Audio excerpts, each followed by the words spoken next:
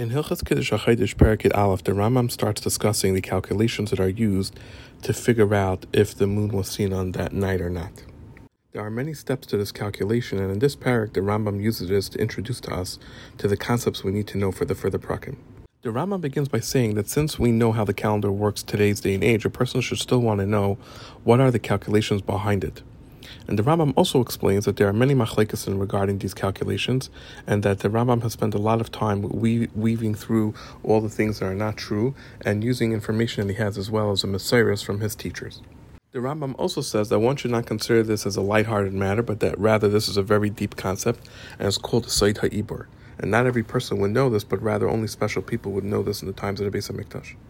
Additionally, the Rambam says that he's written the calculations in such a way to make it as easy as possible to understand, and so therefore, sometimes if it seems like a certain calculation is missing or shallow, it's not because it's meant to be, but rather because we're compensating for it in a different way.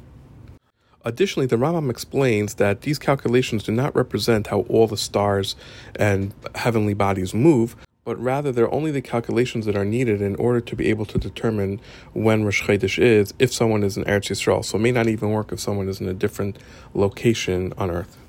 The Rambam also says that it's not so complicated to learn, and that even children in school can learn this in 3 or 4 days, these calculations.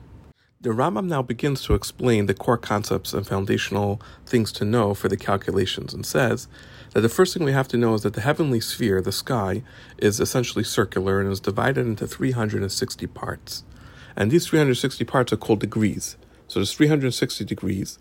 And this 360 degrees are divided into 12 categories or 12 zones. And each of these zones has a constellation. There are 12 constellations, and in Lashon Kodesh we call them mazalis, and each mazal takes up 30 degrees. And 12 of those make up 360. Understandably, these 360 degrees are so large, each of these degrees, that they need to be broken down into smaller units as well. And so every degree is made up of 60 parts called minutes. There are 60 minutes in each degree, and every minute has 60 seconds, what they're called. And in Lashon Kodesh, we call them miles are degrees, and chalakim are minutes, and shniyos are seconds. So in other words, the smallest unit of measure that we consider in this big circle of the universe is this thing called seconds. 60 of those make a minute, and 60 of those make a degree, and 360 of those degrees make up the entire circle. Based on this, the Rambam explains, because we know that there are 12 zones, if someone tells you that a certain star is in 70 degrees and 30 minutes and 40 seconds, we know that this star is located in the mazel of Tu'umin. And that's because it's in the zone between 60 and 90. Now, here's a list of the zones in order of the different constellations. There's Tala, Shar, Tu'umim, Sartan, Aryeh, Besulam, Aznaim, Akraf, Keshes, Gedid, Dali, and Dagim. If you look at the English translation of the Rambam of Hachodesh, you can see what this list is in English. The Rambam continues and explains that some of the basic mathematics for this is that when we want to do addition, we first add up all the seconds, and then we add up all the minutes, and then we add up all the degrees. Then whenever we pass the number 360, we just start again at 0.